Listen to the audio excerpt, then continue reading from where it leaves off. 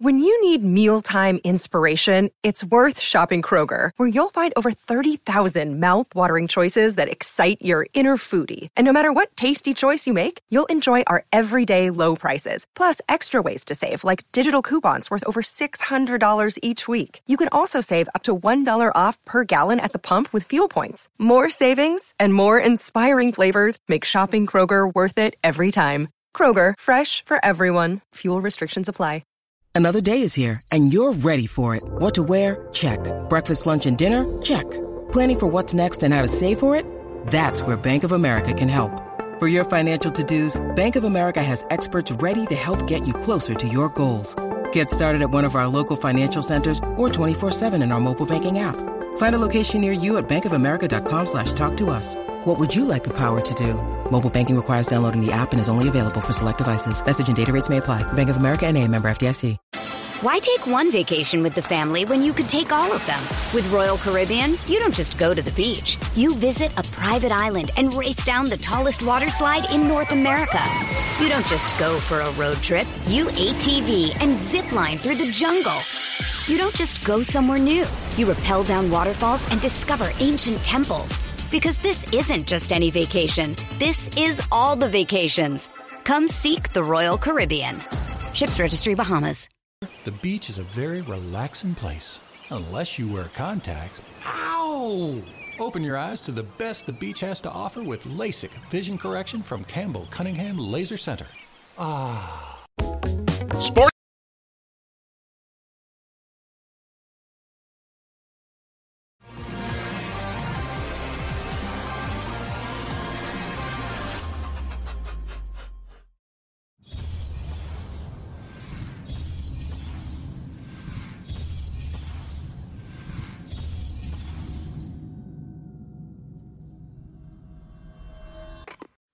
And here we go. Is it a loaded program? Yes, it absolutely is. I hope you had a fantastic Christmas holiday. Hope you got all the presents you were hoping for underneath the tree.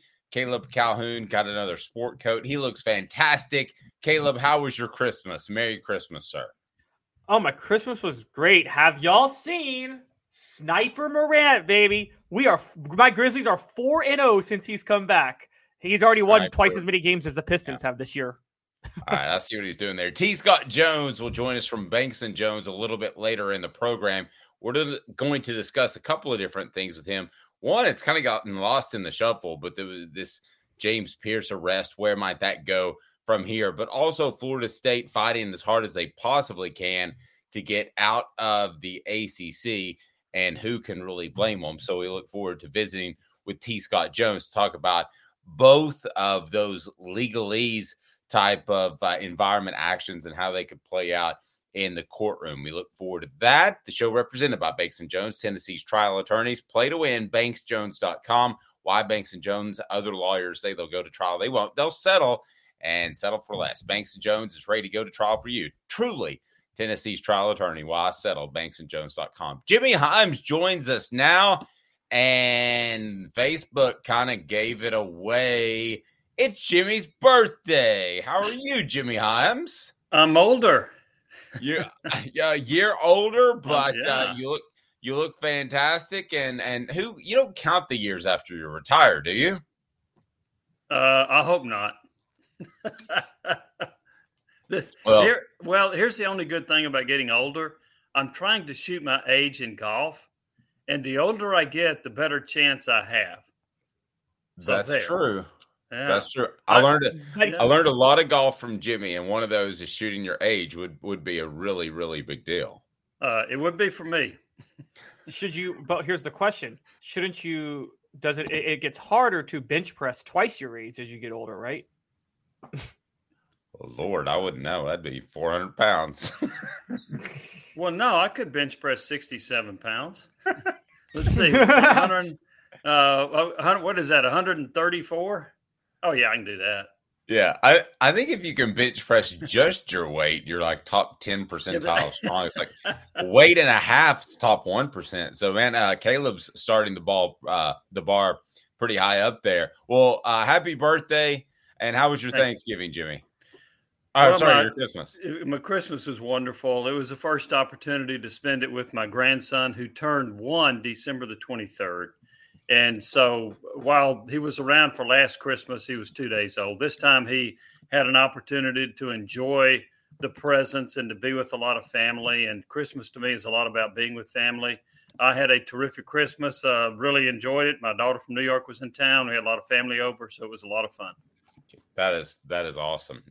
Speaking of traveling, I want to get your thoughts on this right off the get-go, and that is the Citrus Bowl, brought to you by Cheez-It. Seems to lack a little bit of crunch with some Tennessee fans that I hear from on Facebook and more. Now, I think some of that is the question around the quarterback play, and we'll discuss that. But first, what is your sense of the excitement level for Tennessee in the Citrus Bowl? Because if I had to put it on a scale of 1 to 10, I'd be somewhere around, I think, a 6 based off the people I talk to, but everybody's different.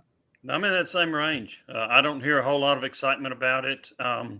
It was a little bit of a disappointing season for a lot of folks coming off an 11-win season that you should not have expected another 11-win season.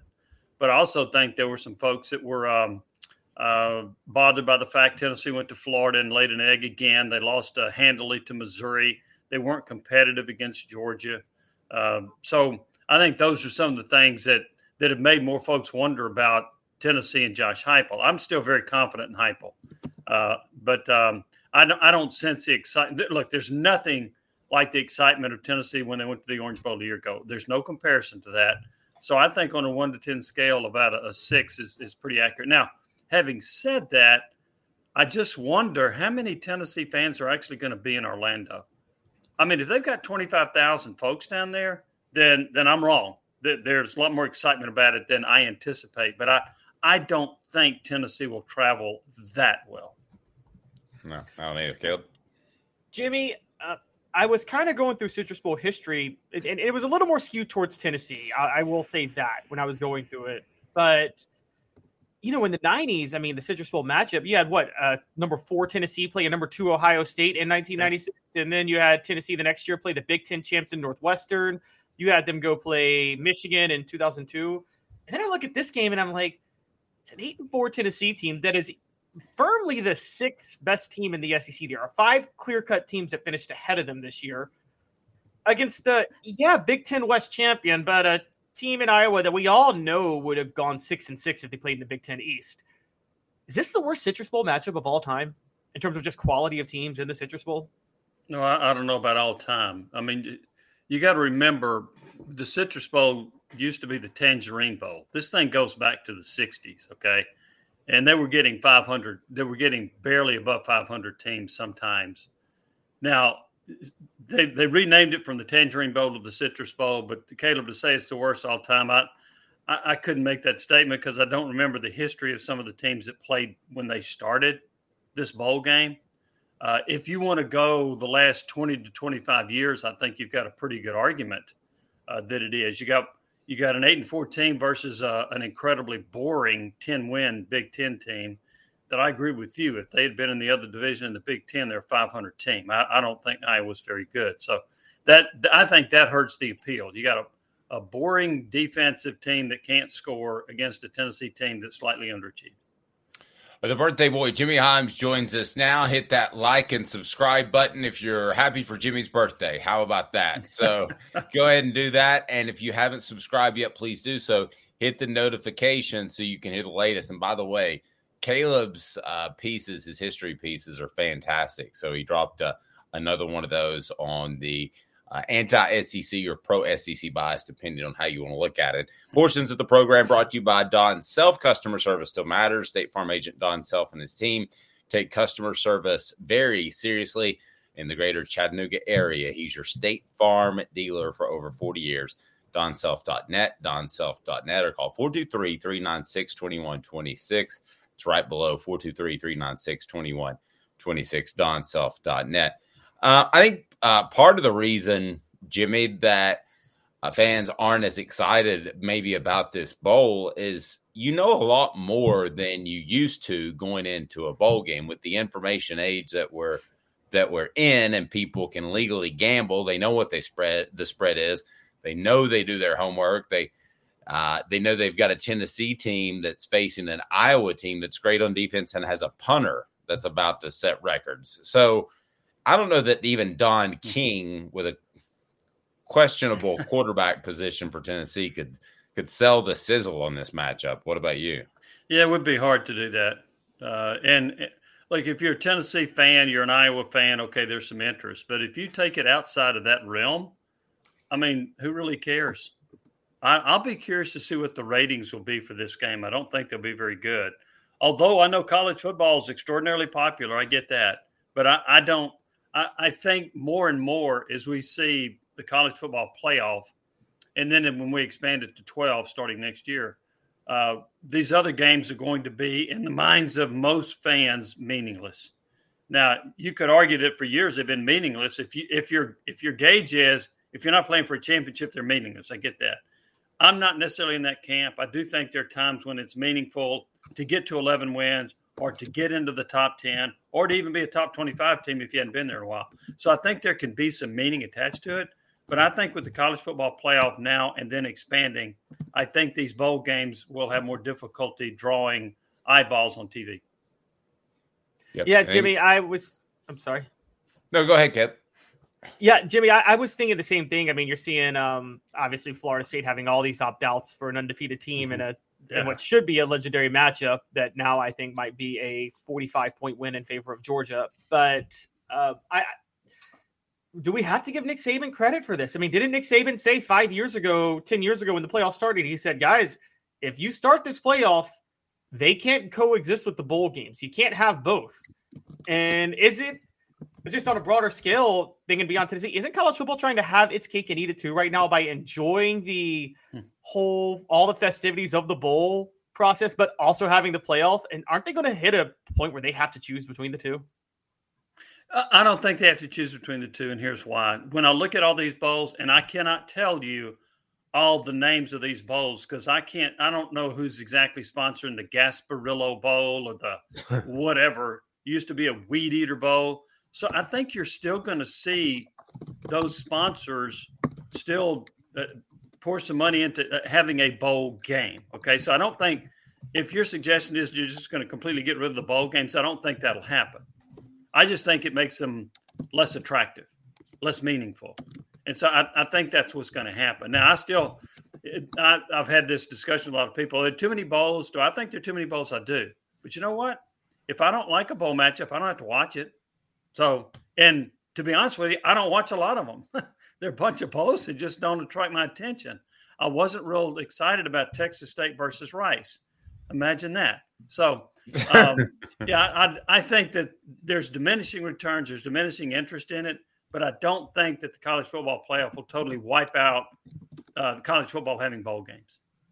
Now, I do wonder what happens to this type of bowl with a 12-team playoff. I'm not saying specifically the Citrus Bowl, but with this type of bowl, Jimmy, that is just slightly outside the 12-team realm, and what happens to this? Because we do go to our YouTube message board for our poll question today. Today's tough question brought to you by Andy Mason, AndyMasonRealEstate.com. As for the Citrus Bowl, 69% say I'm psyched. 19% said not psyched, but I'll watch. And 12% said Netflix anyone. So people that tune into this channel obviously are big Tennessee fans, so they're still psyched, even though the matchup might not be as sexy as you might think. But Jimmy, I think part of the reason that people are unpsyched or psyched or whatever they are is there doesn't seem to be 100% answer of who's going to be playing quarterback the majority of the time for Tennessee. What are your thoughts on that, and what are you hearing? And then I want to go through some other guys that are going to opt out before we get to today's tough question brought to you by Andy Mason, AndyMasonRealEstate.com. What I've heard is that Joe Milton is going to start. What I've also heard is that Tennessee is going to try to work Nico into the game rather early. That could be the third series. It could be the fourth series. It could be early in the second quarter. I've heard they might be looking at doing that. I'm not convinced that's going to be the case because that has not been Josh Heupel's MO as Tennessee's head coach. But I wouldn't be surprised if it happens, but also wouldn't be surprised if Heupel sticks with Joe Milton as long as he can. He wants to win the game. And if he thinks putting in Nico at a time when Tennessee is up, 10-3, and he's worried about a mistake leading to an Iowa touchdown, he might be a little bit reluctant. So to be honest with you, I don't know which way they're going to go. But I would lean toward them starting Joe Milton and then getting Nico in the second half. But again, that's just based on what I think Heupel's history has been with his players. You in there cares about wins. Well, but I have heard from several people that Josh Heupel does care a lot about stats and what he's able to put up in terms of numbers. At Tennessee, this might be Tennessee's highest rated offense since 1983 or whatever, those sorts of things. So that being said, he might want Joe Milton to go out there and have a stat-filled day. If they do that before they turn to Nico, I don't think that's what Tennessee fans are hoping for. No, I think you're right. I think they want to see Nico earlier. Whether Heupel does that or not. Obviously, he didn't do it all season. And there are times that I thought Heupel should have put in Nico a little bit earlier in the game. There was either a one-sided game in Tennessee's favor or against Tennessee, and he just didn't play him in those situations. So I just don't know that Heupel views a bowl game much different than that. Maybe he does. Maybe he's looking at playing toward next year, but he does not strike me as that kind of a coach. So while I have heard that they're going to try to work Nico in the first half, I'm not 100% convinced that they will. Interesting. Yeah, I just want to address people that say there's too many bowl games. I actually disagree with the concept there are too many bowl games. Okay, that doesn't devalue the top bowl games that still exist. Okay, if it's not like Jimmy said, if you don't want to watch the lesser bowl games, don't watch them. I watch them all because I don't want to miss things like who saw last week's comeback with Western Kentucky against Old Dominion. That was a game, guys. That's why bowl season. Western Kentucky was down by 3 touchdowns in the fourth quarter, came back. I know what happened.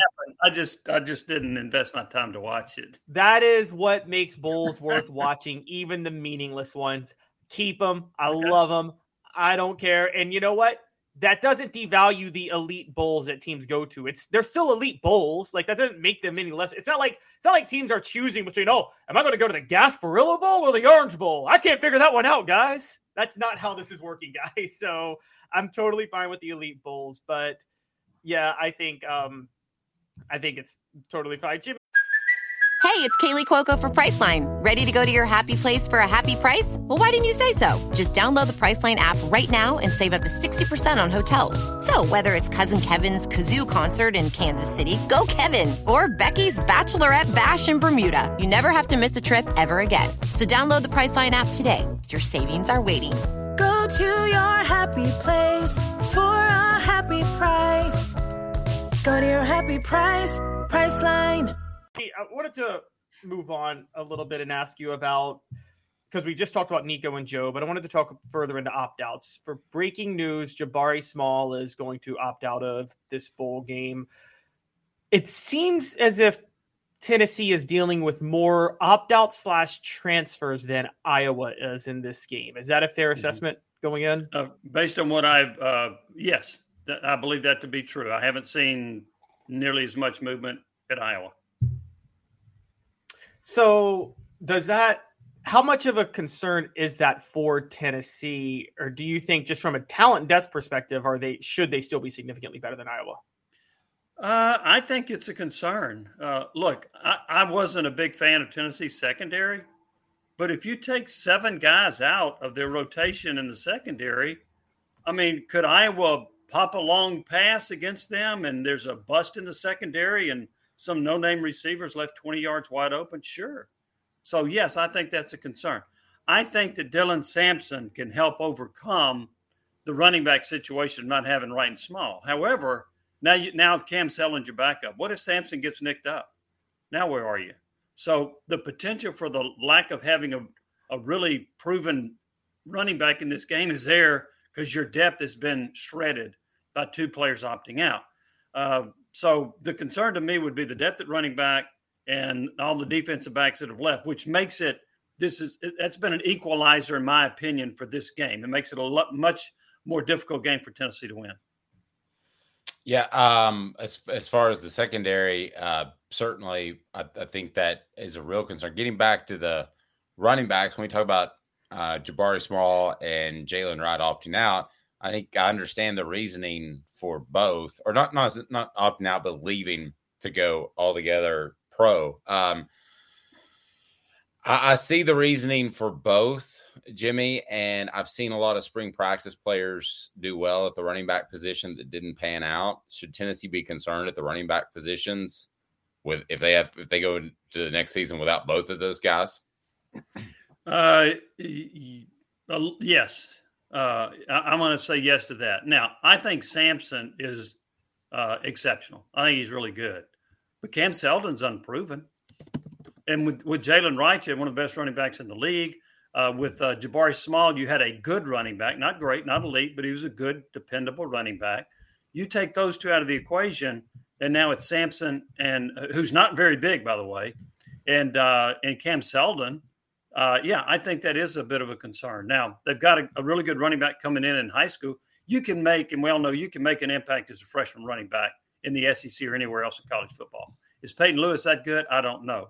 Is the Alabama running back they got that's the redshirted this year, is he going to be able to help? I don't know.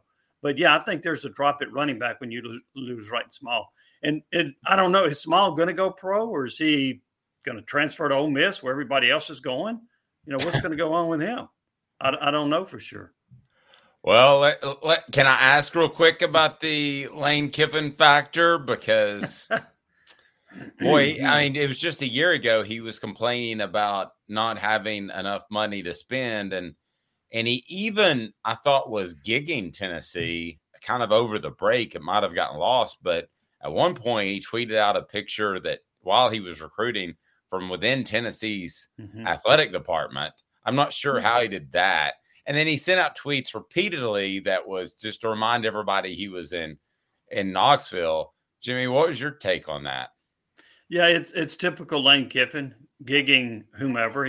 There was a picture of him at the airport in Knoxville area, where they fly in their private planes. TAC is what they call it.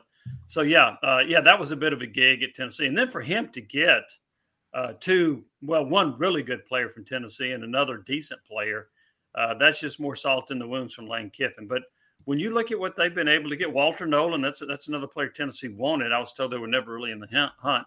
But, yeah, he's done a terrific job in the portal and at Tennessee's expense. Ouch.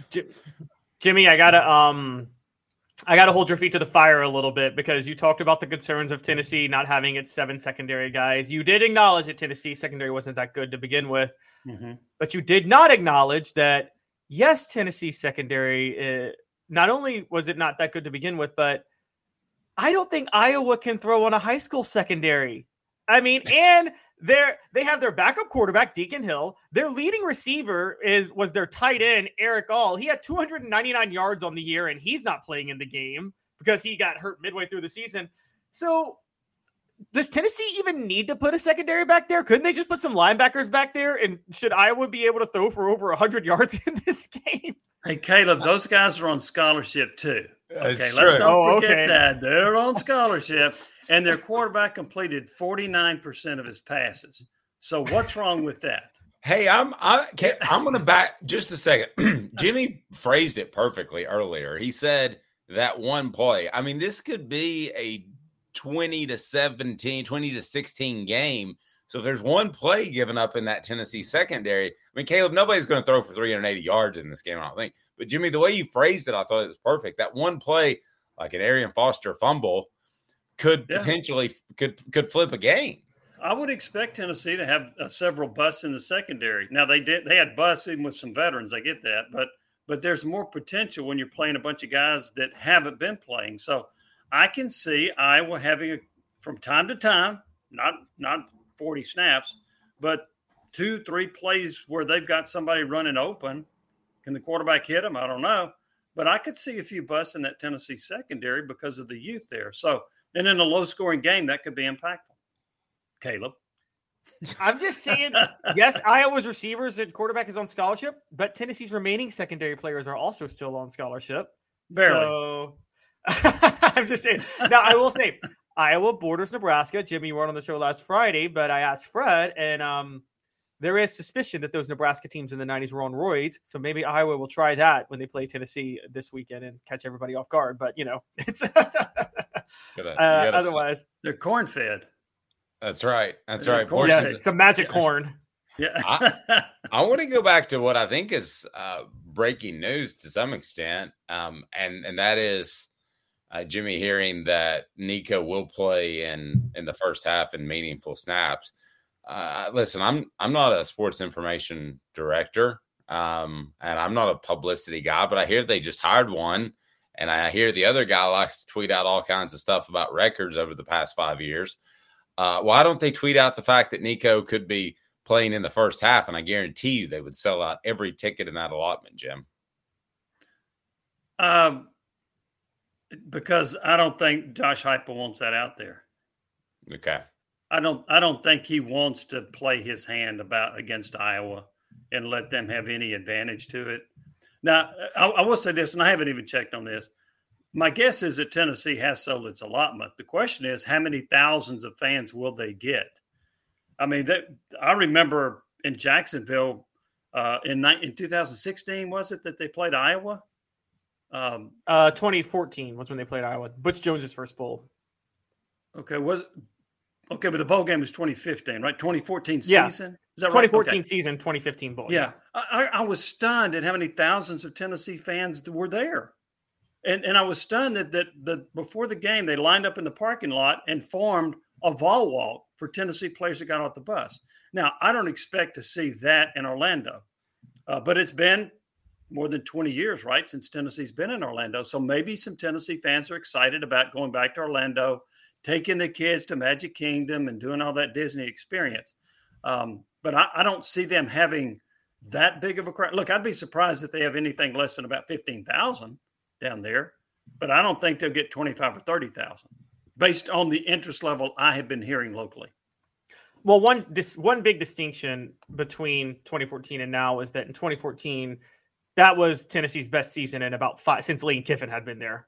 That was their first bowl appearance in 4 years. The program still thought it was on the rise under Butch Jones. And I think Butch Jones probably sold it like they won a national championship by going to the Gator Bowl at 6-6. But I think they got a banner, I'm sure. Yeah. Oh, yeah. He probably ordered rings for them. I wouldn't be surprised if you. That's right. Gator Bowl rings. Go ahead and hit that like and subscribe button. As I want to remind you, today's tough question, it's on our YouTube page. You can vote now. As for the Citrus Bowl, I'm psyched, leads 71%. Not psyched, but I watched 21%. Netflix, anyone gets 7% of the vote. We appreciate Jimmy Hyams joining us on his birthday. And portions of the program brought to you by Andy Mason, AndyMasonRealEstate.com. Over 40 years of experience right there in East Tennessee and Knoxville. AndyMasonRealEstate.com. Best service, best prices in the biz. AndyMasonRealEstate.com. Why take one vacation with the family when you could take all of them? With Royal Caribbean, you don't just go to the beach. You visit a private island and race down the tallest water slide in North America. You don't just go for a road trip. You ATV and zip line through the jungle. You don't just go somewhere new. You rappel down waterfalls and discover ancient temples. Because this isn't just any vacation. This is all the vacations. Come seek the Royal Caribbean. Ships Registry, Bahamas. Jimmy, the Ole Miss situation, the success that Lane Kiffin is having is nothing short of staggering, in my opinion. I'd heard through the grapevine that was his main issue, is that with NIL, he wouldn't have enough to compete with the Alabamas and Georgias and Tennessees if he needed to do that, yet he is doing it. What do you think of what he's been able to accomplish in the transfer portal at this point? Well, I'm very surprised. I was also surprised a year ago when he got 2 quarterbacks to transfer in, right? Including the guy from Oklahoma State who couldn't get on the field because Jackson Dart was playing well. Apparently, Kiffin's message about needing more money got out there. So there have to be some boosters that have ponied up to be able to pay these guys to go to Ole Miss. And I don't follow it as close as I used to, but is there a team in the country that's had better success in the portal with more impactful players than Ole Miss? I don't know that there has been one. Maybe so, but I don't know who that is. I guess one thing you could probably Google Colorado and see what Deion Sanders is doing in the portal. But of the players I'm familiar with, they've done a very good job. Their defense has been bolstered by two really good players in Nolan and Barron. They've got an outstanding receiver. I've been stunned that Ole Miss has been this successful in the portal, and I think it sets Ole Miss up to have another outstanding year next year. Well, Caleb, kudos to him. He said he needed the money last year, and he got it this year. So kudos to Lane. Mm-hmm. Yeah, so I got a take on this, and I want to know what y'all's thoughts are because it's kind of I think it's a unique take, but I think Lane Kiffin has taken an awfully huge risk by pushing Ole Miss to do what they're doing, and here's why. Lane Kiffin probably, and Dave, you talked to me last week about how Lane Kiffin would probably be gunning for the Florida or Florida State job or any of those better jobs that open in a heartbeat if they opened up. I thought Lane Kiffin was in a good situation where if he's having 8 to 10 wins at Ole Miss, sneaking in an 11-win year here and there, that eventually a better job with a more blue blood program job where it's easier to win it would open up.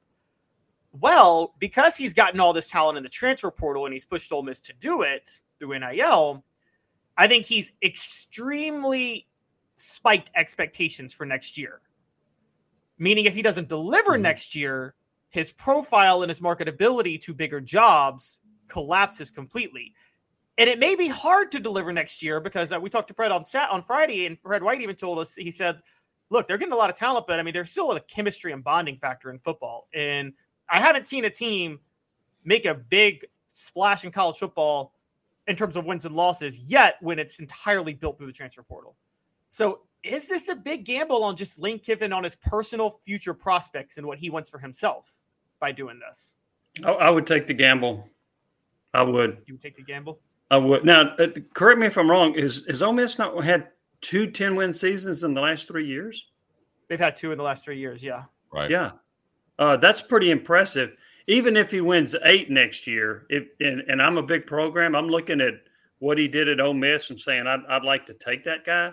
But, yeah, I would rather take the risk of building up expectations and having outstanding players than having average players and having lower expectations and then winning 7 or 8 games.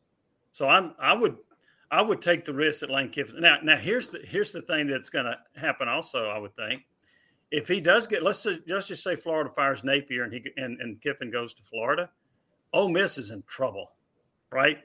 I mean, the well will run dry at that point because he is banked on the transfer portal, and he's been able to attract people there. And I think the Ole Miss talent level is going to drop significantly when Kiffin leaves because he's not building a program. He's trying to build a team each year. It's a great point. There's no equity in what he's building. Tennessee fans know that, but with the current landscape, it's even more so. I want to ask you about the Florida job because I went out on a limb, and I think that he will be Florida's next head coach, and we're talking about a team that still has a head coach. So before I get to that, Jimmy's appearance brought to you in part by Dynasty Pools and Spas. Imagine having the best spas made right here in the U.S. in your backyard. Dynasty Pools and Spas has their showroom in Athens with the best hot tubs and spas on the market. They've got delivery, ton of discounts for first responders, military, and some blemish models that can save you thousands. DynastySpas.com, DynastySpas.com. If he does leave Ole Miss at any point, you're right. He's building a team. But, Jimmy, I'm sure you heard the same things. I heard he wanted the LSU job. I heard he wanted the Auburn job. I mean, what can you do if you're Ole Miss and you really like Lane Kiffin to keep him? I think it's just a matter of time till he goes somewhere. But you know that program way better than me.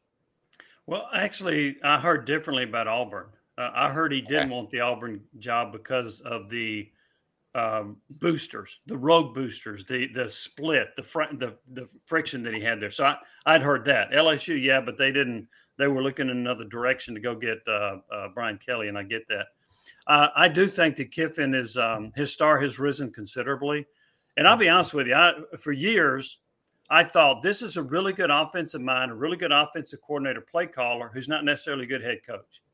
But if you win 10 games at Ole Miss 2 out of 3 years, then I've got to retract that. He's a pretty good head coach if you're able to do that. So I give him some credit for that.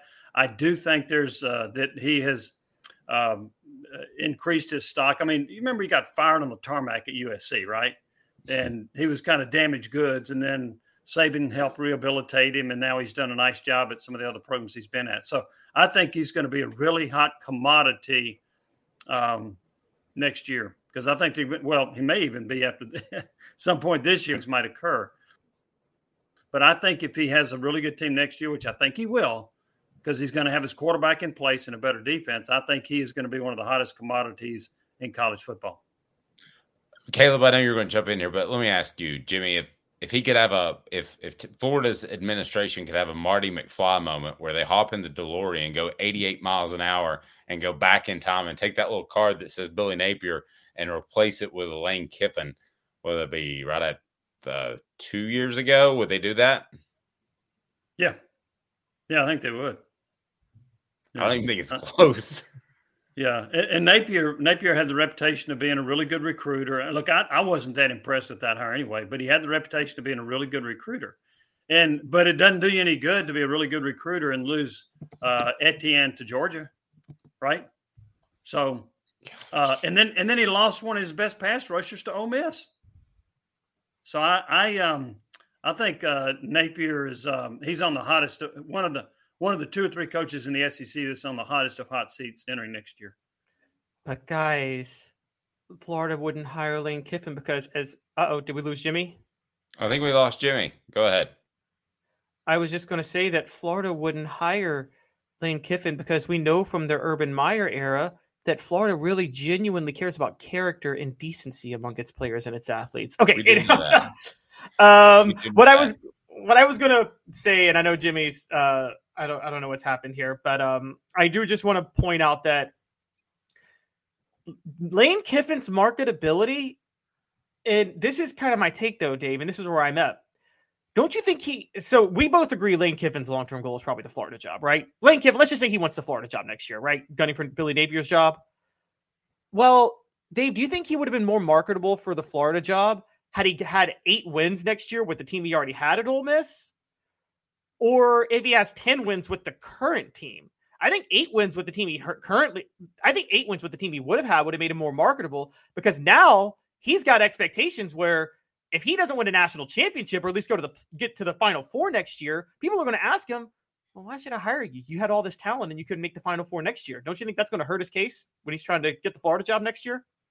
Well, you and I are in 2 completely different places. So I'm one that thinks that he is ready to go and he is ready to play, or he is ready to coach at a big program, either in the NFL or in college football, if that's Florida, whoever that might be, if it's Ohio State, if it's Michigan. So you and I are in 2 very different places. No, I'm there with you. I'm actually there with you. Okay. What I was saying is, wouldn't he have been more marketable for one of those bigger jobs had he had 8 wins with this team, with the original team, as opposed to 10 wins with all this new talent? Wouldn't he be a better sell with 8 wins with less talent? Very true. We've got some breaking news. So I tell you what we're going to do. It looks like we have a situation. Tennessee's quarterback situation may be settled. So you give me 2 minutes. We're going to come back and visit about that. I'm still gathering things in, but according to the headline that I'm seeing, Nico Iamaleava set to begin as Joe Milton passes the torch, opts out of the Citrus Bowl. This has been something we have been on top of the whole time. I told you this was an issue among his teammates. This is a big thing for Tennessee in moving forward, and I'm going to tell you why. Be able to share a lot of things that I haven't been able to this point. So hang tight. Give me 2 minutes. Caleb Calhoun. I'm Dave Hooker. Nico is your starter, apparently, according to On 3. 2 minutes off the Hook Sports. Sand and salt water, the beach is a very relaxing place. Unless you wear contacts. Ow! Open your eyes to the best the beach has to offer with LASIK vision correction from Campbell Cunningham Laser Center. Ah. Sports Treasures in North Knoxville is one of the South's largest sports cards and memorabilia dealers, featuring over 10 million sports cards from vintage to modern. Sports Treasures carries a full line of hobby boxes, singles, autographed memorabilia, Tennessee Vol collectibles, fan cave decorations, and so much more. See a museum full of collectibles at Sports Treasures, 4819 North Broadway in Fountain City, and Sports Treasures on Facebook. Sports Treasures, where the real sports fan goes to shop. Have you seen the latest TriStar Hats Co. product? TriStar Hats Co.? What's that? You know, those really cool hats, shirts, tumblers, and even license plates with 3 stars like the official Tennessee flag and stripes like the American flag. Pretty patriotic if you ask me. Ah, gotcha. Seen those. Those are cool. Where can I get them? Simple. TriStarHatsCo.com. And if you order now, there's 10% on any order $50 or more. Plus, use the promo code HOOKED. With the promo code HOOKED, you get 10% off. That's hooked. And don't forget free shipping with any order over $50. Stock up at TriStarHatsCo.com. That's TriStarHatsCo.com. There are plenty of wannabes out there, so make sure you go to TriStarHatsCo.com for the best quality and customer service. Will do, and I'll be sure to use the promo code HOOKED. That's hooked when I do, to save an additional 10% off. TriStarHatsCo.com. TriStar Hats Co. is a trademark of TriStar Hats Co. LLC. Any use without express written consent is prohibited. Okay, so this is the report according to On3. Certainly want to give Brenton Hubbs his due credit. It's the first I saw it. I believe Chris Lowe has confirmed it. But Nico Iamaleava will be your starter. The era has officially arrived on January the 1st. No Joe Milton, as Milton has opted out of the matchup against Iowa. Perhaps it was a holiday or whatever the case may be. Let's bring Jimmy Hyams back in here because Jimmy's actually got knocked out. So I want to get his take on this Nico thing if we can, Jimmy. And it's his birthday, too. There he is. He's looking. He's working hard. He's like Adam Schefter, pecking away at the phone. Can Jimmy hear us? I don't think Jimmy can hear us right now. So we'll go back to him in a second. How big is this, Caleb, for Tennessee? And moving forward, let's start with the pragmatics of it. Tennessee can now get ready for an Iowa team at full go, full steam ahead. That was not the case last week. I know a lot of you guys think hate on Joe too much. His dad apparently thinks so on our YouTube message board. But last week he needed to let his teammates, he needed to let his team know. That's why we reported on it so heavily. They didn't know last week. So now you can go in there and really focus not only on Nico, but his backup, which I would expect to be Gastamore. This decision needed to be made before now, but if the best you can do is take it on the 27th, I guess we're good. So go ahead, Caleb, and give me your thoughts on pragmatically getting ready for the Hawkeyes. So pragmatically, I believe, and this is going to be my hot take, is that I think Josh Heupel kind of told Joe that he was going to start Nico in the bowl game no matter what. And Joe opted out to save face to not be benched in this bowl game. Now, before we get to that, as far as hold on. I don't think he was promised that he would start. I don't think anybody was promised. I don't think Nico was promised he would start. I think even the concept that he's going to play real snaps might have turned Joe Milton off. And we had Jimmy Hyams say earlier that he thought that was a possibility, but I don't think he went and said he's going to start. That might have turned Joe Milton off. You're right. But there was I don't think this is just Joe. Put it this way, Dave. I don't think this is just Joe deciding to opt out because he's just fully because he thinks opting out is his best move. I think there was a getting limited action in the game. You're right. Maybe being pulled for Nico for some snaps. I think all of that had to do with Joe opting out. I could be wrong. That's speculation on my end, but the timing of his decision, come on. It's a little bit sketchy, isn't it? The timing of the decision. Just a little bit. I think it's what we reported the whole time, that he was just a man who didn't know what he wanted to do. Jimmy Hyams does join us now. We had some connection issues. Jimmy, I appreciate you making some extra time for us. Now the news is out. Nico Iamaleava will play as Joe Milton will opt out. Talk about ticket sales. They might get a little spike today. Yeah, they might. I don't know how many Tennessee fans are going to up and say, hey, now I'm going to leave Knoxville or whatever and go down to Orlando. The thing about Milton, he was practicing with the team, right? So you would Jabari Small didn't practice with the team, and he's opted out. So it's kind of odd, and I'm kind of in Caleb's corner on this. It's odd now that he's opting out. But it also lends credence to what I'd heard earlier, where Tennessee was looking at playing Nico in the first half or early. So I could see a scenario where Josh Heupel went to Joe Milton and said, hey, Joe, we're going to play Nico in the third series of this game. And Joe's like, wait a minute. This is my team. I've been the starter all year. I'm going back to my home city here. So I could see where Joe balked at that. And Tennessee said, well, okay. But something else had to transpire, because why else are you practicing for the bowl game and then you opt out now? So that the timing is sketchy to me also. Okay, so everything you're all saying is 100% correct. But here's what I was hearing last week. It was that he was still legitimately unsure. Mm-hmm. That's in most cases, Jimmy, you and I've gone through these things before. That would be the least likely of the two scenarios. But in this particular case, given the fact that he's been unsure on the field, I don't have a problem believing it's as simple as a young man couldn't make up his mind. It could be, which I guess this is a cynic in me. Didn't we all question his decision-making as a quarterback? Yes. And now he's got another – now he's making a decision that seems to be a bit odd in that it probably should have been made sooner than this. So it could very well be that he was having trouble making up his mind. Okay, so what made up his mind? What finally made it up? That's where I'm leaning toward. There was a conversation with the coach saying Nico's going to play early, and Joe balked. So that's kind of what I believe. I don't know that for a fact, but it's what I believe, because something had to happen for Milton to say I'm not going to play, right? And what was that? It could be possible that Dave's point is true, which is that he was unsure, but Josh Heupel finally came up to him yesterday and was like, look, I can't wait any longer. You haven't been sure, so I'm just going with Nico because I can't wait on you to make this decision.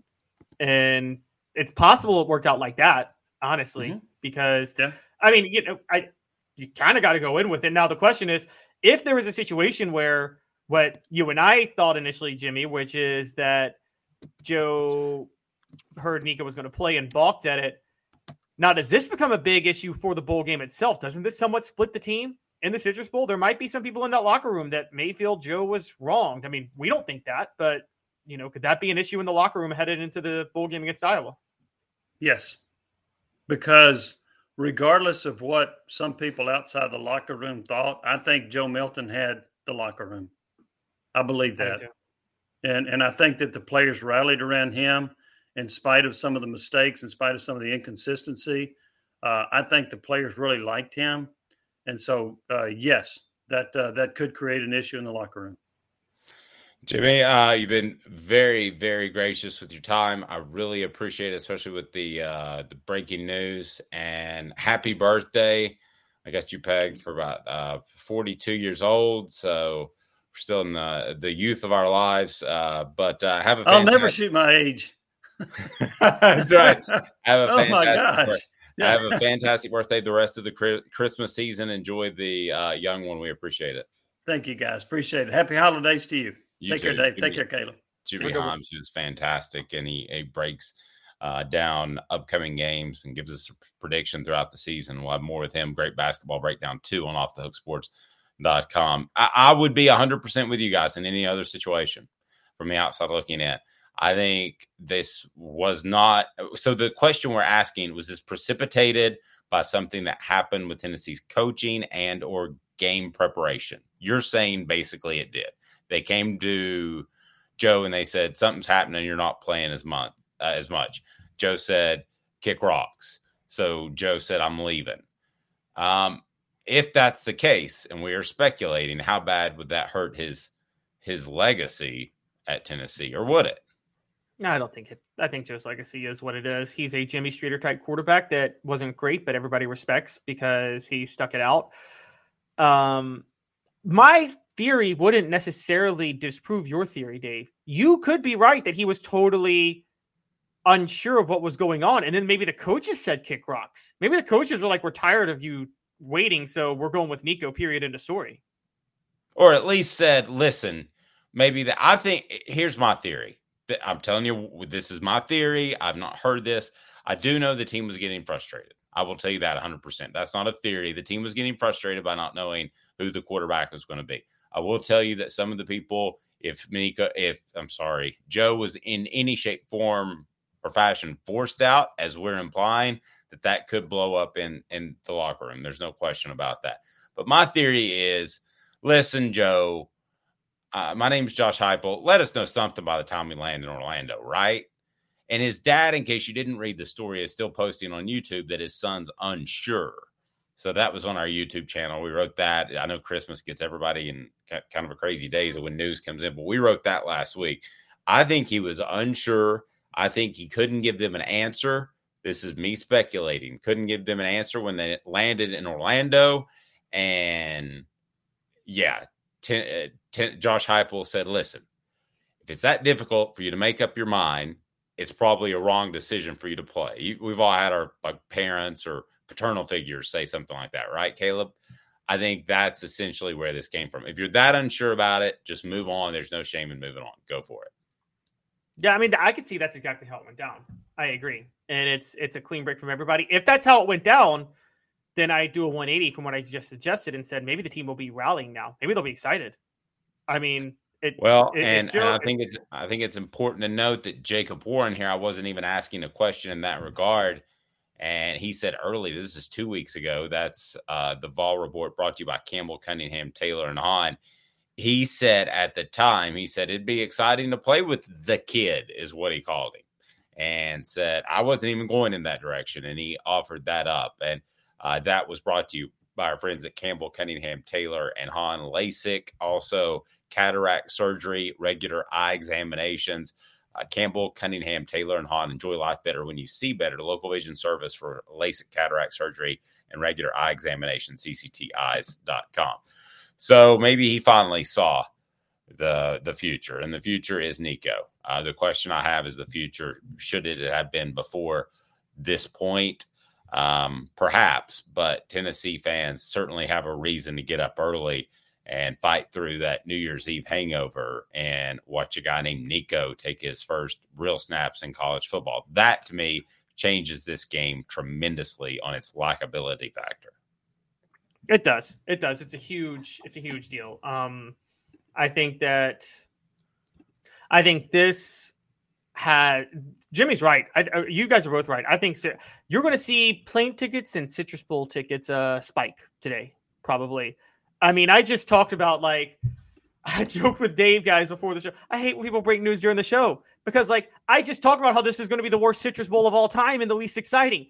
And out of the blue, Joe Milton does this, and no knock on Joe Milton, but it's more like seeing Nico is going to totally invigorate the fans, is it not? So you got a 180 happening here with Tennessee that I don't think anybody saw coming. And you're right. I think this is.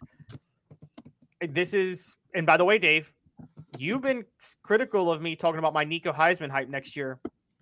Are you on board yet? You think there's a chance he can get the hype that he needs in the preseason? No, as a matter of fact, I took a little bit of Christmas to think how absurd that statement was, but I can't get that time back. So I'm not on board with that yet, but I would love for you to prove me wrong. It'd be great for content.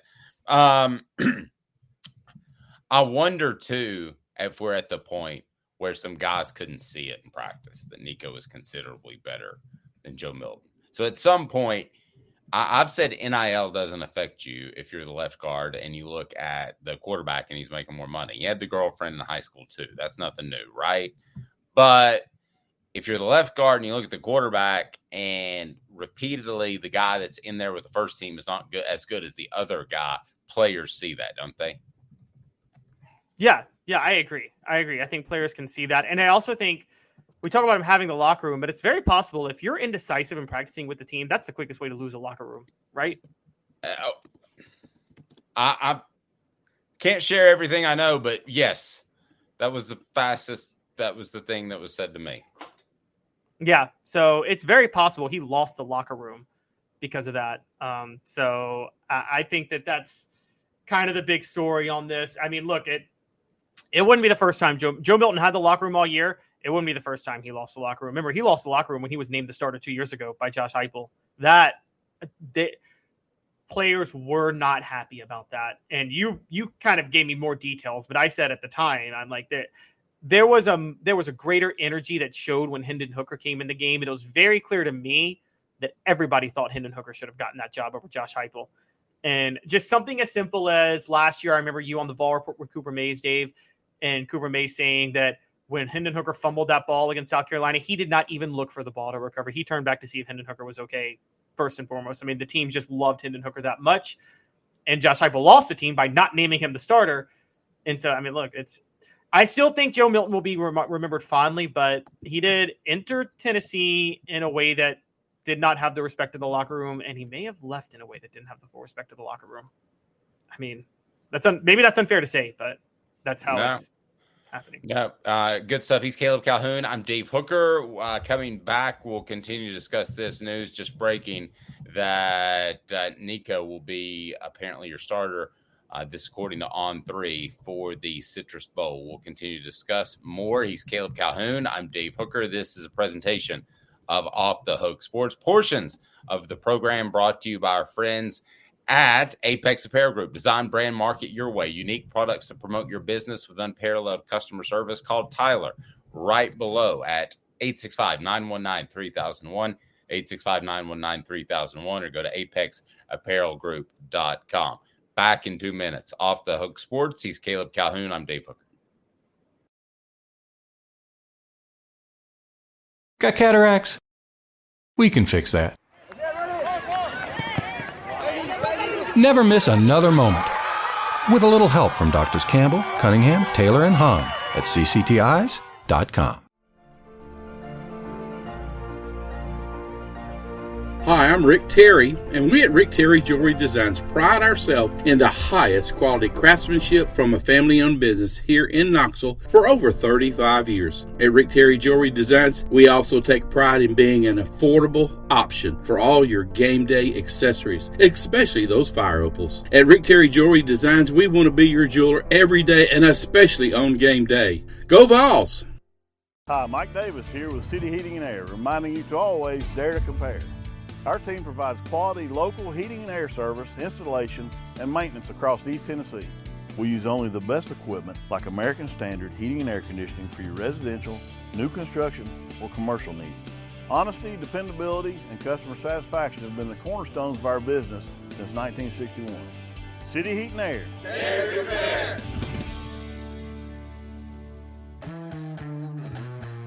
We believe every day is a good day to be thirsty. With free samples on draft and lots of flavors to choose from, Tennessee Cider Company prepares a hard cider that's easy to enjoy. Some say it's the signature cider of the South. Others say it's the cure to your craving. They all say you'll savor every sip. The area of Gatlinburg has so much to offer, and so does Tennessee Cider Company. Add us to your list for shopping and fun experiences. You'll be glad you made the trip. Find our cidery in the Mountain Mall on the Gatlinburg Parkway. Sip smart. Sip the good stuff. Sip Tennessee Cider Company. Thirsty yet? Doors open at 10 a.m. All right, so if you're just joining us live here, we certainly appreciate that. We're live each and every weekday at 10 a.m. Eastern Time, and then we'll leave that on the YouTuber and cut it up into the pieces so you can see what you really want to hear about. So, but if you want to listen live and be a part of the community, we love that at 10 a.m. Eastern Time. The show represented by Banks & Jones, banksandjones.com, Tennessee's trial attorney. And he is scheduled to join us here in just a little bit. So we are working with the news by On3 that Joe Milton has opted out of the bowl game after being in practice. This is the biggest head scratcher for you since what, Caleb? Because why in the world would you go out there and practice and you open yourself up for injury if you're going to opt out anyway. So we discussed that possible whys, but just from the get, this wasn't well thought out. If you're going to go out there and practice, there should be nothing in the realm of possibility that would cause you to rethink your position that you're going to play, because you have just put yourself at risk of injury for a week's worth of game simulation practices. That's not real smart. Yeah, this is... David Cutcliffe had a saying one time, and he said it when Peyton Manning chose Tennessee over Ole Miss, and he said this, and he said, you can't be this is his exact quote, you can't be a namby-pamby decision maker and be a good quarterback. You got to make a decision and do it like hell. And that's kind of the reverse of Joe Milton, isn't it? Where he's not I don't think choosing Tennessee was an easy choice for Peyton Manning over Ole Miss, but once he's one that once he chooses it, he's all in, right? And Joe Milton seems the type where he can't be all in even when he makes a decision. And so, yeah, that's kind of an issue. I don't think anybody handled this well, though. I'm going to be honest. Josh Heupel, if what you're saying is true, Josh Heupel should have told Joe Milton, you have till Christmas to make your decision. And if you don't make your decision, I'm just going to make it for you. And that's it. And you let him make the trip to Florida. That's what blows me away on that. And they started practicing in Florida yesterday, didn't they? Yes. I mean, they've, I would imagine that they held a morning practice, and this news leaked out when some of the guys talked to the players. So I'm imagining that Joe Milton was not at practice. I mean, we do want to credit Brent with breaking this at On 3. So, but I don't see a lot of specifics as to whether or not he went out there and practiced. And listen, Joe Milton wanted to play. This is a situation where you've kind of painted yourself in a corner being a Florida guy and talking about how you don't lose at Florida. So I think had this game been in Charlotte, the Belt Bowl or whatever they used to call it, I don't think Joe Milton would have pushed himself as hard to be the starting quarterback for this football team. I think the fact that it was in Florida affected his decision, which isn't a good reason to have your decision affected at all. But I do think it was a factor. Shouldn't have been, but it was. Totally agree. I think it was. I think this is and this has been the issue with Joe the whole time. Just the indecisiveness has consistently been something that has plagued Tennessee throughout his time. I think Joe Milton, I guess you either have it or you don't when it comes to decisiveness. But this is the closest thing to this. This is way more dramatic. This had to do with the whole future of the program, but it just felt like 92 Tennessee with Fulmer and Majors and that whole split that we've talked about for years. I remember Heath Schuler saying that the team got split because they didn't know who to follow as a coach.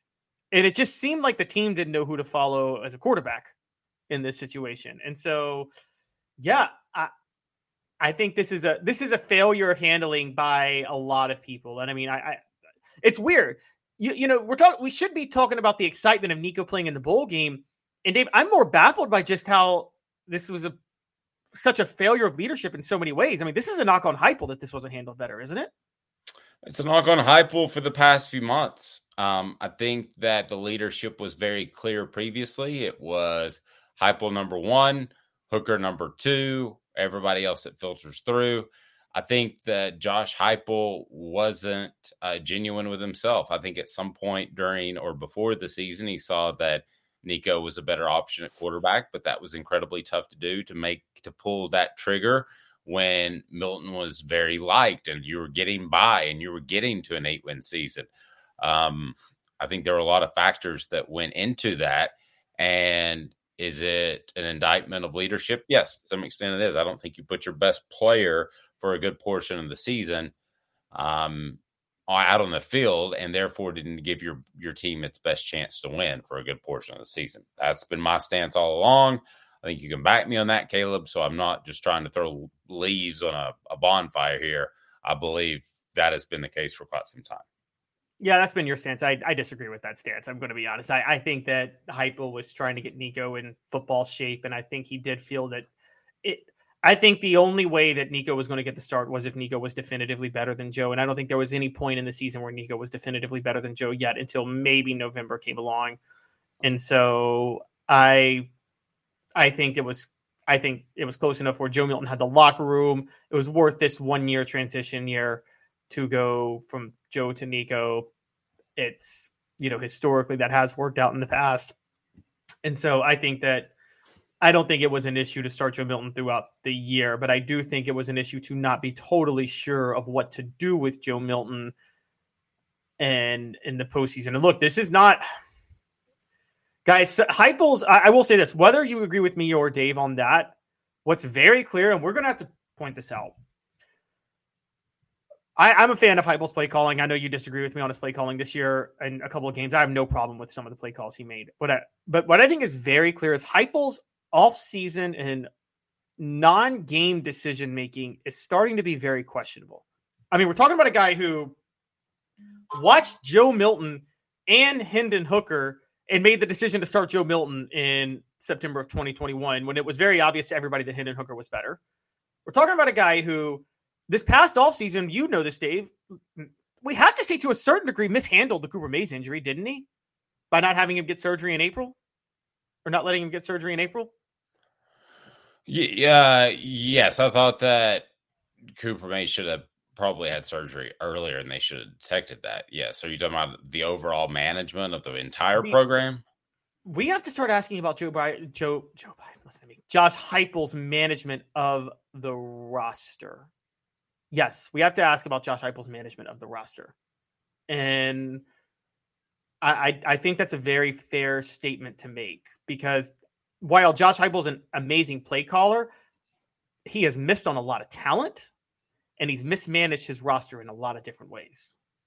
Yeah, fair point. We'll have more on this as, again, just breaking news reported by On3 just moments ago. Joe Milton will forego the bowl game, so he's off to the NFL. That means the Nico era begins. T. Scott Jones, Banks and Jones, joins us now. Look at this guy with his power T hat on. You're ready for Nico time, aren't you? Absolutely. I tell you what, earlier the better. Let's see what the young man can do, and let's go pull a big win for the Vols. Yep, I think it's got the excitement up. So we wanted to have you on about this Florida State and ACC getting involved in a legal battle as to the future of both that program and that conference. Can you give us kind of a big picture view of how this sport can find its way into a legal setting? Well, basically when a football team, a program such as, what we're dealing with here enters into an agreement with a conference, that's a contract. And, we talk about the media rights and everything else because let's face it, that's great revenues. Gate revenues are wonderful, but the big money is in all the media. And so they've got contracts with ESPN and they have, if you will, per conference member payouts associated with that. So as I understand, they've been a member for approximately 30 years. They just basically had a double down and entered into an agreement with the conference. And so there are going to be repercussions for breaking that. It is going to be a painful check writing, I think, on the part of the university in order to break that contract. I don't think there's going to be just a, hey, you know what, you guys go on your way type situation. And I think they know that. I think their allegations with regards to the ACC's failure to fulfill are going to fall somewhat on deaf ears. So that's where I kind of wanted to go with it because Florida State is citing that they are saying that there was a level of coercion into the grant of rights agreement in 2013, I believe was when it was signed. I don't know what proof they have of that or if there is any. And also in these situations with teams and conferences, can it be considered a breach of contract if the conference says they're going to look out for you and then they make a lot of missteps that clearly does not look out for the best interests of their teams in the conference when they fall so significantly behind the SEC and the Big Ten? Can you call that a breach of contract in court? I think you can, and I think you're going to see an attempt by FSU to do that, to say basically the ACC did not perform up to expectations. But then again, you're comparing yourself to the SEC, and albeit obviously I'm a big all sport fan, but I mean, the SEC has been the ringleader for a long time. So, it's tough to catch up to the GOAT. But that being said, I don't know. I mean, what is going to be considered substantive performance? I mean, the ACC has, in my opinion, done a reasonable job. Has it fell such that it falls below expectations? I don't know. I mean, I see that sort of, litigated out in a court of law, and you got to realize a judge is going to look at it, and they're going to make a determination about what the conference did, and they're going to look at it from a reasonable man or reasonable woman standard, as opposed to just a standard of basically FSU's whine about the situation. Yeah, and you have to love the powers that be, like the NCAA and bowl committees and such, that say they take as much of their time as they want to. But then they kind of put Florida State in this position with whether or not they should have made the playoff. I just wonder what they can get out of this, even if they were to win big in court tomorrow. I mean, what can they gain here? I don't know that they really gain much of anything. And I mean, honestly, I think it's more of a loss of credibility. I think, if you want to leave a conference, you leave in a conference in the appropriate way. I mean, I think it was a 240% buyout. I mean, the last that I read relative to what they were going to have to do as far as revenues. So it's going to be expensive, but there's a right way and a wrong way. Trying to litigate your way out of it, I don't know, is necessarily the best course. I mean, frankly, being an attorney, obviously, the attorneys are going to make some money out of it. It's going to be ugly in court. There are going to be a lot of allegations thrown back and forth. And I guess you're going to basically see what equates to a high dollar divorce, but it's going to be a university and a conference divorcing. So let's thinking about this from a breach of contract standpoint. One of the things I just wanted to bring up Florida State cited was the ACC, the coercion under the grant of rights, and the fact that they gave ESPN, I will say this is the worst deal I think I've ever seen in sports, where they had that contract with ESPN through 2036, but allowed ESPN to opt out in 2027 if they wanted to. And I'm thinking to myself, okay, well, doesn't Florida State somewhat have an argument at that point to say, well, you guys did, yes, you may not have had to get the SEC deal, but that's one of the worst deals in television broadcasting rights history that they signed. And couldn't they at least make that argument to a judge? I think they can, but I mean, again, is it just because you enter into a bad agreement, is that a breach of contract? I mean, honestly, I hate to sit there and say it. I learned a long time ago, we had a chancellor in Knox County, and she said, there's no law against being stupid. So that being said, I mean, I hate to sit there and say that, and I'm not intimating that whoever entered into that agreement, but, today's dollars, they may not look so rosy on down the road. And so when you have that type of a situation and somebody enters into that type of agreement, I mean, was that not just kudos for ESPN and boos for FSU and for the ACC? I mean, at some point in time, I mean, you have two adults, i.e., albeit they're entities with equal bargaining power, and they bargain and they make a bad deal. I mean, they knew that a long time ago when that deal was done with ESPN, and only now when it becomes relevant, when they have this fabulous season, do they sort of whine about it. I mean, they've enjoyed sort of being the big dog in the conference, in a conference that has basically devolved into what, I mean, I hate to sit there and, bust them, but I mean, they become mid-major. No, you're exactly right. T. Scott Jones with Banks and Jones. Can you tell us what makes you guys different? I know because I've had a chance to visit with you guys when it comes to personal liability or criminal defense. You guys absolutely go the extra mile, and you go to trial, which a lot of attorneys don't do. Well, I mean, I think that's sort of the key. I mean, the reality of it is we're always here. We're always working. I mean, albeit this is sort of the break between Christmas and New Year's. I mean, we always try to be responsive, answer the phone, respond to our clients' needs and inquiries, because it just doesn't always happen Monday through Friday, 9 to 5. And you got to be there for folks. And if you have a reputation that you will take these matters to trial, you're going to get a substantively better recovery, i.e. if it's a contract case or something of that nature, or a personal injury case, or in a criminal defense type situation. I mean, you don't have to always be in there, if you will, hat in hand offering, hey, what will you give me? So, I mean, we try to basically be in a position where it's not necessarily aggressive or it's ugly aggressive, but we're ready to go to trial if necessary. Awesome stuff. I know that you're with the family over this holiday. Merry Christmas to you. We certainly appreciate you, Mr. Jones, and have a safe trip and enjoy the fam. All right. Merry Christmas from the Dominican. Take care. Merry Christmas. There you go. I appreciate it. Look at that guy. They go fast. You got to enjoy that time with the family. You certainly do. All right. So your thoughts on where this ends up, Caleb, with Florida State and the ACC. I think that at the end, it's not necessarily about where Florida State wants to go. It's where they don't want to be. It's exactly what it is. It's where they don't want to be in the ACC. They're taking a leap that the SEC or the Big Ten would come calling if they left.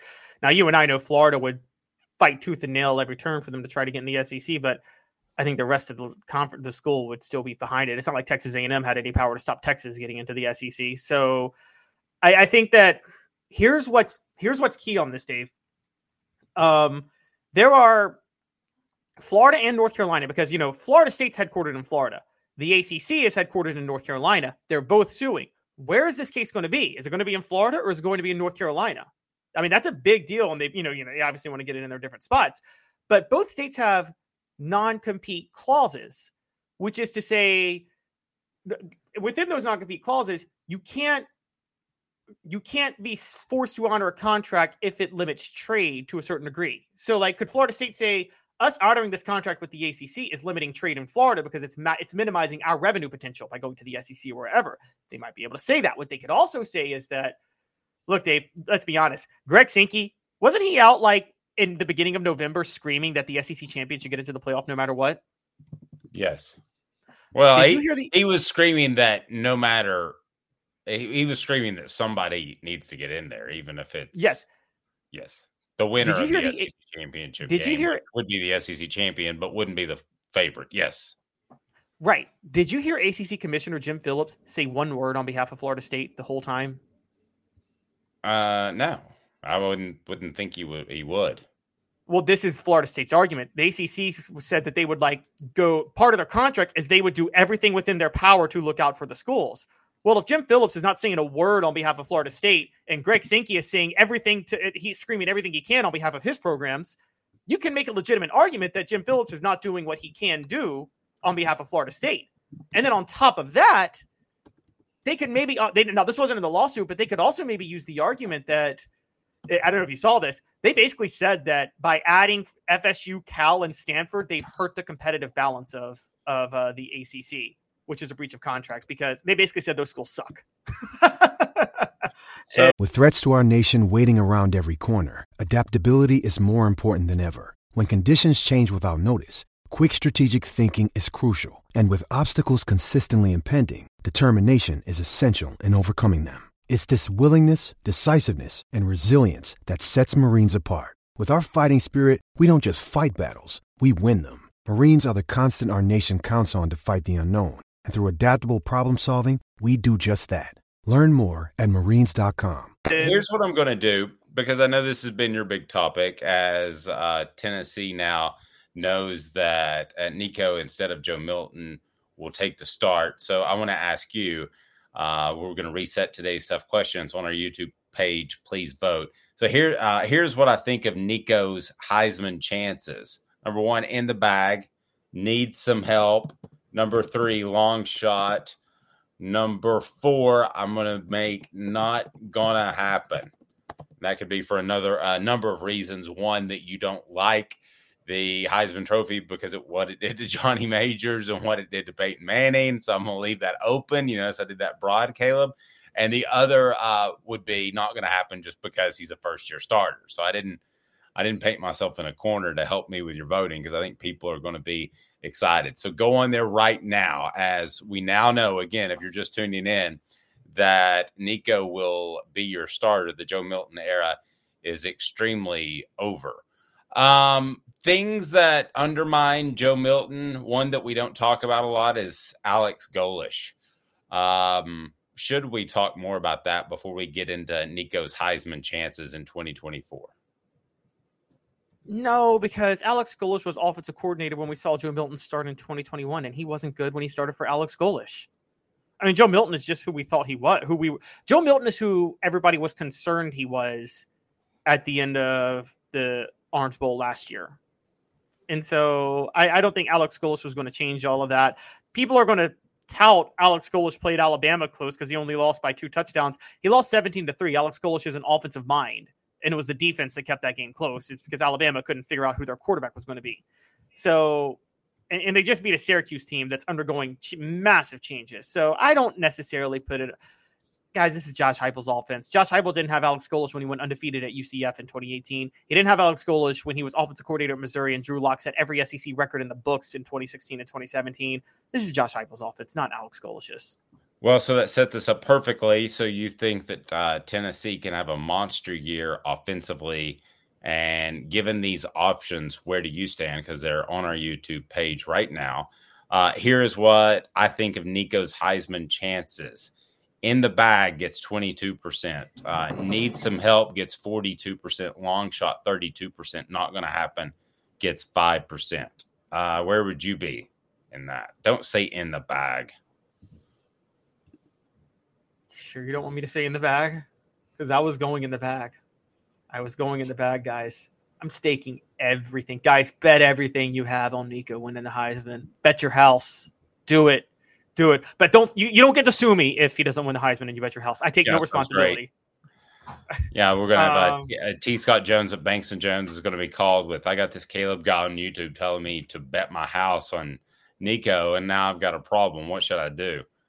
We are not. We at Off the Hook are not responsible for money you lose betting, regardless of the advice we give you. But bet the house on Nico winning the Heisman. I'm dead serious, guys. This is in the bag. Guys, Dave is trying to shake his head. I was picking Nico to win the Heisman anyway. Dave was telling me that, one of the big things in the cap is you need some hype going into the year. And that was just one reservation on Nico next year, was Nico wouldn't have the hype going into the year. Well, now he's starting the Citrus Bowl. So tell me he's not going to have a chance to generate the hype going into next year. What happens, Dave, if Nico goes out and throws for like 6 touchdowns against Iowa? I think it helps your argument tremendously, and I actually think that's going to happen. I've said all along that I thought Tennessee's best chance to win was with Nico in the Citrus Bowl, not Joe. I haven't said that to try to incite any debate. I just think he's considerably better from what I've been told. I understand this is first game time, real atmosphere, but I'm telling you, Tennessee is better off.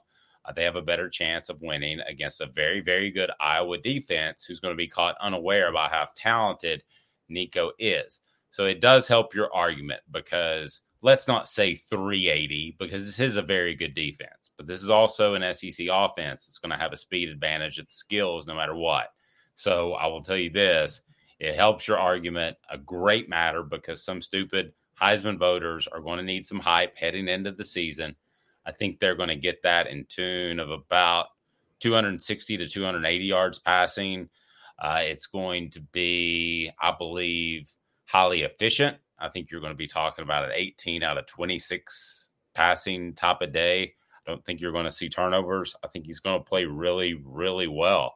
And I think you guys are going to see why I've been one of those guys that said I'd probably make the transition sooner rather than later. But he doesn't have to throw for 300 against his offense to have a fantastic day against his defense, have a fantastic day against Iowa. I mean, you could throw for 300 yards and have one of the best days of any quarterback in bowl play, right? Yeah, easily. And for those who don't know, sometimes the Citrus Bowl has been the catalyst for a Heisman campaign in the past. Peyton Manning's 97 Heisman campaign came after he threw for a bowl game record 408 yards against Northwestern in the 97 Citrus Bowl. You probably remember that one, Dave, yes, where Manning just went off. I am a little bit different from you, only in the sense of I don't think Iowa's defense has been tested at all, particularly through the air. Because you think Nico could have a big day. Okay, let's talk about the two. Let's talk about the two decent Power 5 teams Iowa played this year. And they played 2 that actually have any sort of offense. That was Penn State and Michigan.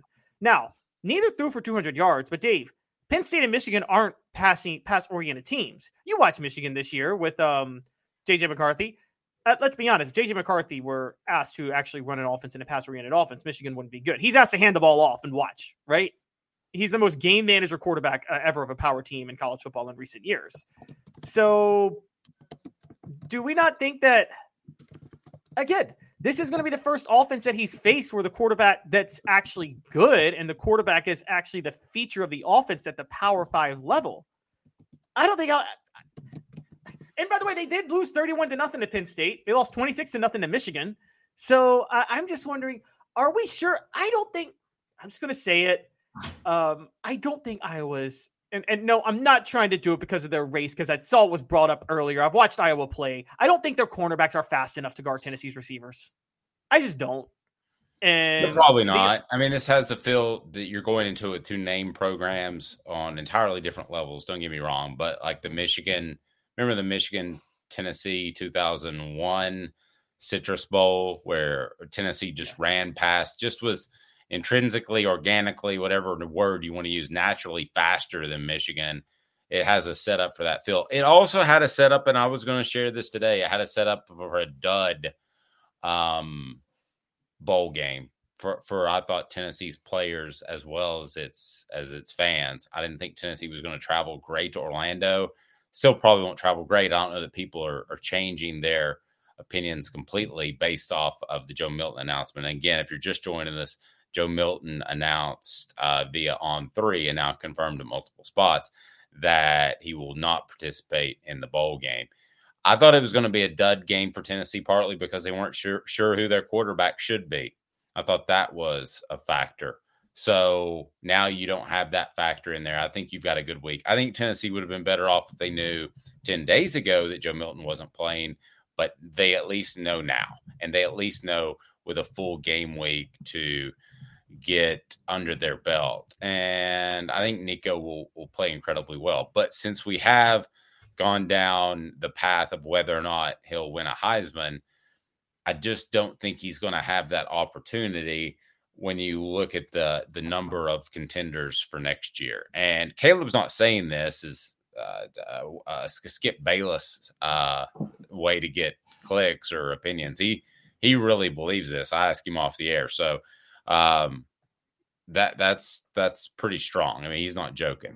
By the way, I thought somebody said they already put 150 on it. I'm not putting any money on Nico for Heisman, but it depends on the odds. Maybe $100. If it's 25,000, if it's 25-1, like it probably will be with futures odds, man, put that money down. Throw it down. Okay.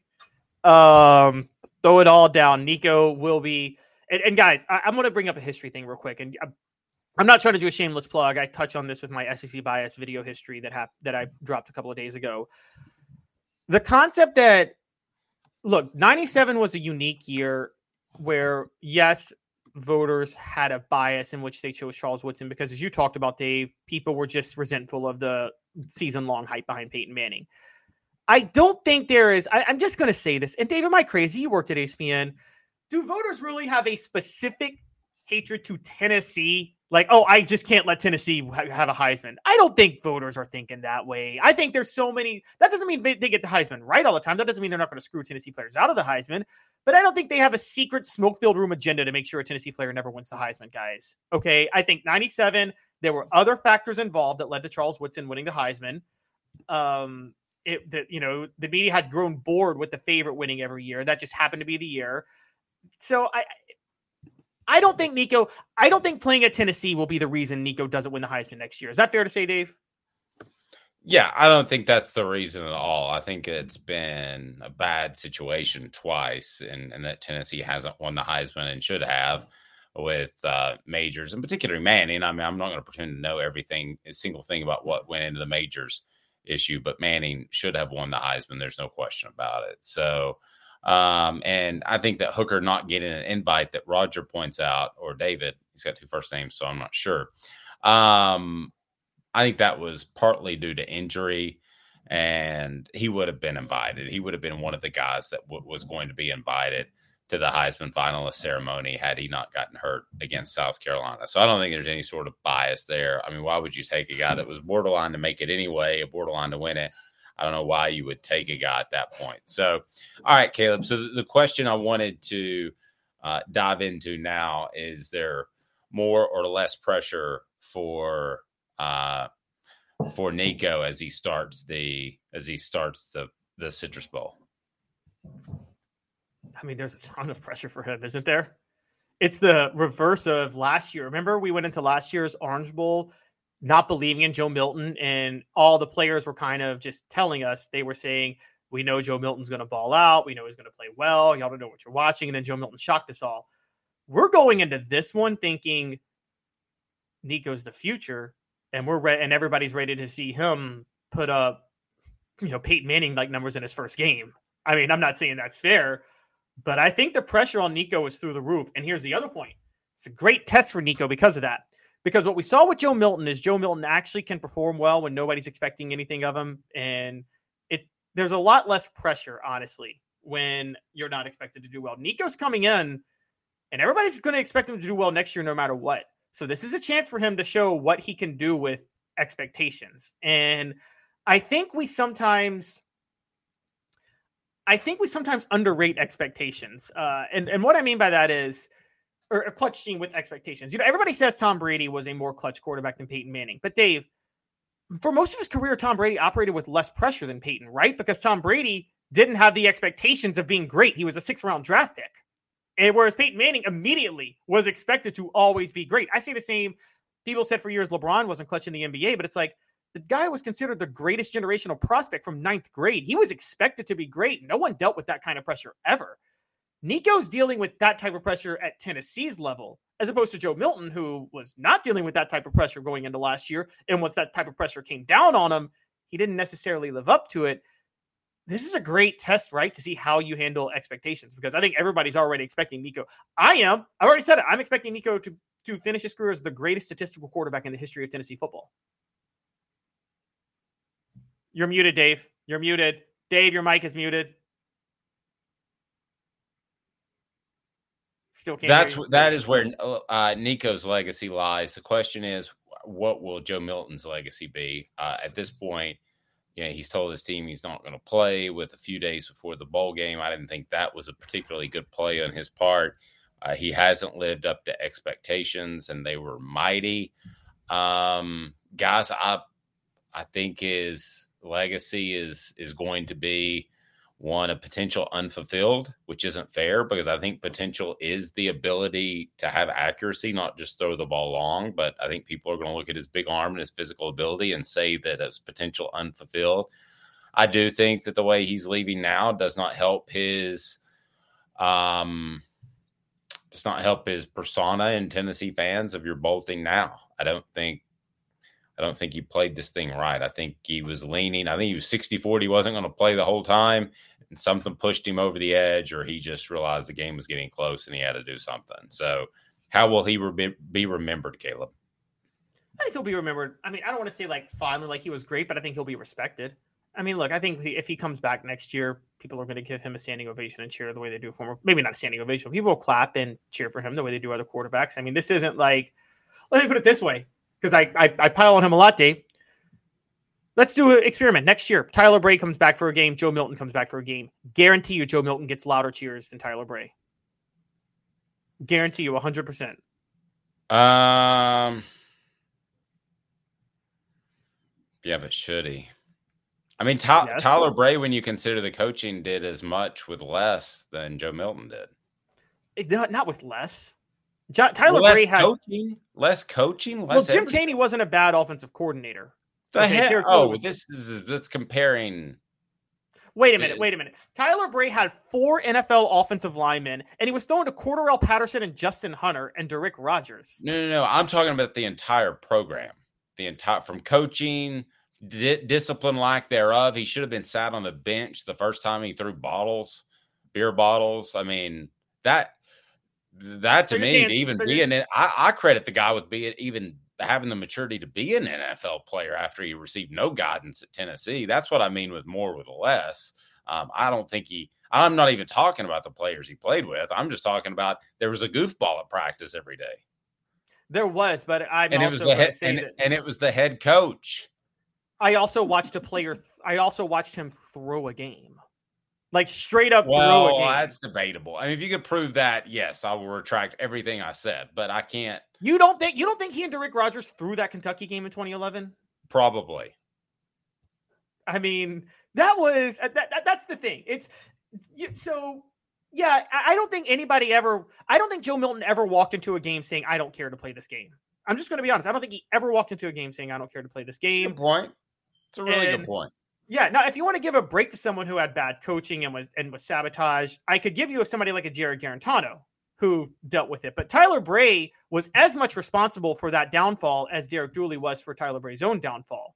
Okay, because Tyler Bray, again, when we're comparing talent here, Tyler Bray is the most talented quarterback to ever take a snap at Tennessee, talent-wise. I wouldn't go that far, but I see your point. I see your would. point. Is Joe Milton remembered as a lovable loser? Let me ask you that. It's brought to you by the Hemp House, the premier hemp dispensary online with a wide variety, great selection, and strict standards to ensure you only receive the best in CBD or Delta products. Go to hemphousechatwith2ts.com, hemphousechatwith2ts.com. Lovable loser status? No, that's too far. There are other quarterbacks that have lost more at Tennessee that are more respected than that are still respected. I mean, again, Jimmy Streeter made one bowl game and people always loved him and welcomed him back. And I mean, yes, that was at a period with Johnny Majors and the program was really down and it was being rebuilt. But Alan Cockrell, another respected quarterback. Jeff Francis was the starting quarterback on the team that started 0-6, right? And finished 5-6. I think that Jeff Francis is a lovable loser because of that year. I wasn't going to bring up Jeff's name, but particularly. But people like Jeff. That wasn't Jeff Francis' fault. How he'll be remembered. I'm not kicking him at all. How will he be remembered? I think he'll be remembered fondly as a guy that was loyal to Tennessee, as a guy who's respected, and a guy who, I mean, yes, did he have the season maybe he wanted at Tennessee? No. Is it? I mean, guys, look at Tennessee's history the last 50 years. Joe Milton's record this year is pretty much par for the course or better than average for a Tennessee season. I mean, he did. Well, White Lightning is saying Joe is leaving with a winning record, so not a loser. But of the 133 starting quarterbacks in college football, how many could have gotten Tennessee to an 8-4 record? Better than half. Probably more than half. You're right. But again, of the Tennessee quarterbacks in the last 20 years, okay, we're talking about, Jared Garantano had a losing record. Tyler Bray had a losing record. Rick Clausen had a losing record. Jonathan Crompton had a losing record. I mean, I'm naming quarterbacks that had losing records as starting quarterbacks at Tennessee. I don't know if Crompton had one for sure because I don't think he started every loss in 2008, but it was like right around 5. Joe Milton had a better record than everybody I just named as a quarterback. And now you are right. There's supporting cast. I mean, you and I talk about that all the time. People like Crompton was dealt a bad hand. So was Garantano, but okay. I love this. What do y'all think of Andy Kelly? I love Andy Kelly for the exact opposite reasons that a lot of you don't like Joe Milton. I think Andy Kelly maximized everything in his ability to become the best quarterback he could be.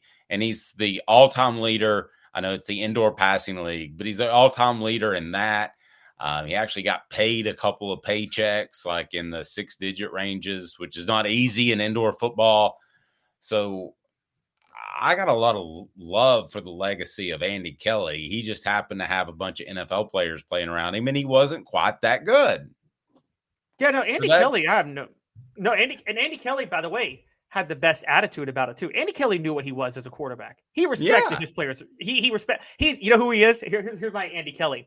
Andy Kelly, to me, you ready for this, Dave? He's the anti-A.J. McCarron. You know how A.J. McCarron was a total game manager but thought he was the reason for Alabama's success? Yes, but I could say the anti-Joe Milton right now. No, because I don't think Joe Milton was that. Yeah, but Joe Milton was a decent leader in person. I said A.J. McCarron because A.J. McCarron is just a terrible person and an arrogant, thinks he actually accomplished something winning at Alabama. When you want to talk about how many quarterbacks could have won at Alabama during that time. Okay, so Andy Kelly was very aware of who he was. And yes, he had NFL talent, but the other point that Andy Kelly had was he was a leader too. He did galvanize that talent to maximize its potential during that time period. I've said before, and this sounds crazy, I would take Andy Kelly for the remainder of my football program. Whatever program I ran as the athletic director, I know I'm going to get a B+. I know I'm not going to get any lower than a C ever. And I know that I might get an A+ every once in a while, a la the comeback at Notre Dame. You're right. If you could have Andy Kelly for the rest of your athletic department's life, you could be in worse shape, could you not? Well, I kind of agree that Notre Dame game about that, Dave. One of the reasons Tennessee struggled with Alabama in the early 90s with the Stallings era, I kind of went back and watched old games.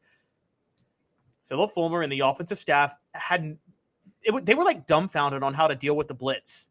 So Stallings had the old philosophy of like run a 4-4 and just bring 8 guys every time.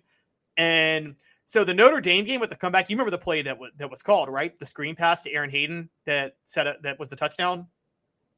Yes. If you go back and read the press clippings and hear Johnny Majors and Philip Fulmer talk about it, it is talked about like it was the most brilliant call of all time. Like, oh, Notre Dame kept blitzing, and it was just this genius call to do a screen. Well, why didn't you do the screen like 5 plays earlier? It shouldn't have been that genius of a call. It should have been an obvious call, shouldn't it? No, sure.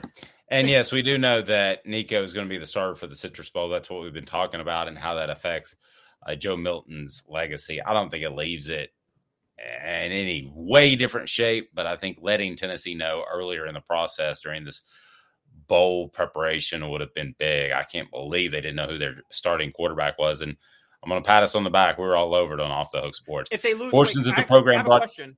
Yes. If they lose, do you think it more negatively impacts Joe Milton's legacy because you think people will blame him for them losing, for not opting out later? No-win situation. I'll tell you why. Brought to you by Rick Terry Jewelry Design. They want to be your jeweler looking for an affordable game day jewelry. How about the Fire Opals, a Tennessee tradition? RickTerryJewelry.com. RickTerryJewelry.com. Here's why. Because, Caleb, if he goes out there and loses, then he loses, Joe Milton does, and we know that he's not going to be the starter now in the Citrus Bowl, but he loses against a good Iowa defense, and he was not that good, so blah. That was my point the whole time. If he goes out there and wins, it's still going to be blah. Because it's I'm not talking about Joe Milton.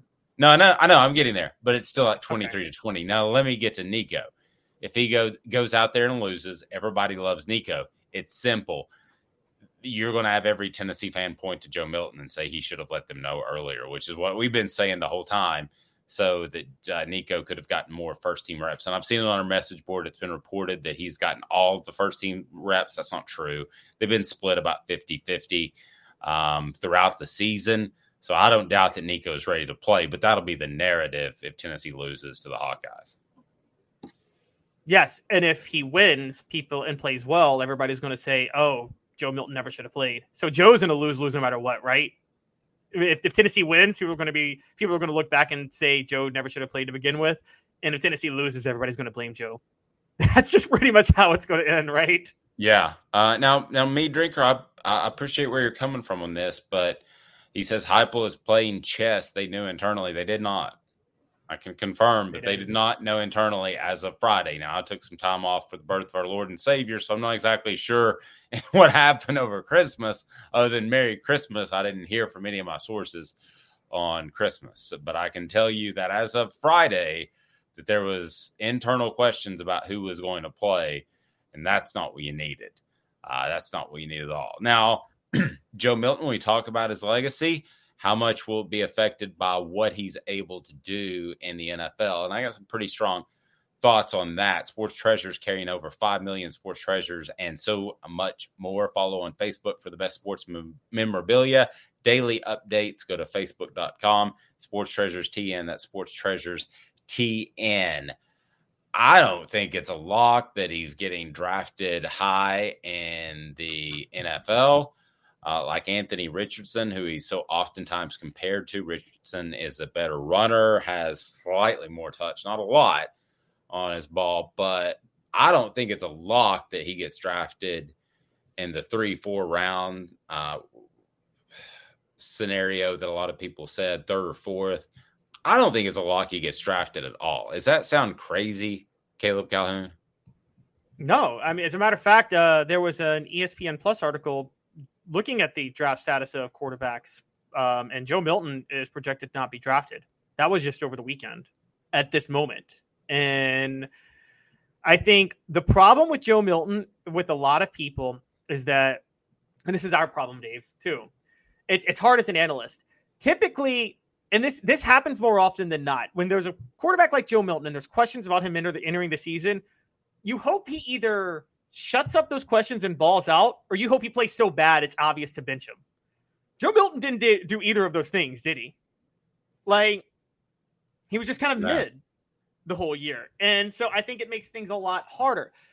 Anthony Richardson, what people are going to give him a break on is, you've been critical of him, and if you've been critical of him, I think other people knew about it too, particularly among NFL scouts. I think people are going to look at Anthony Richardson versus Joe Milton, and they're going to say Anthony Richardson played for Billy Napier.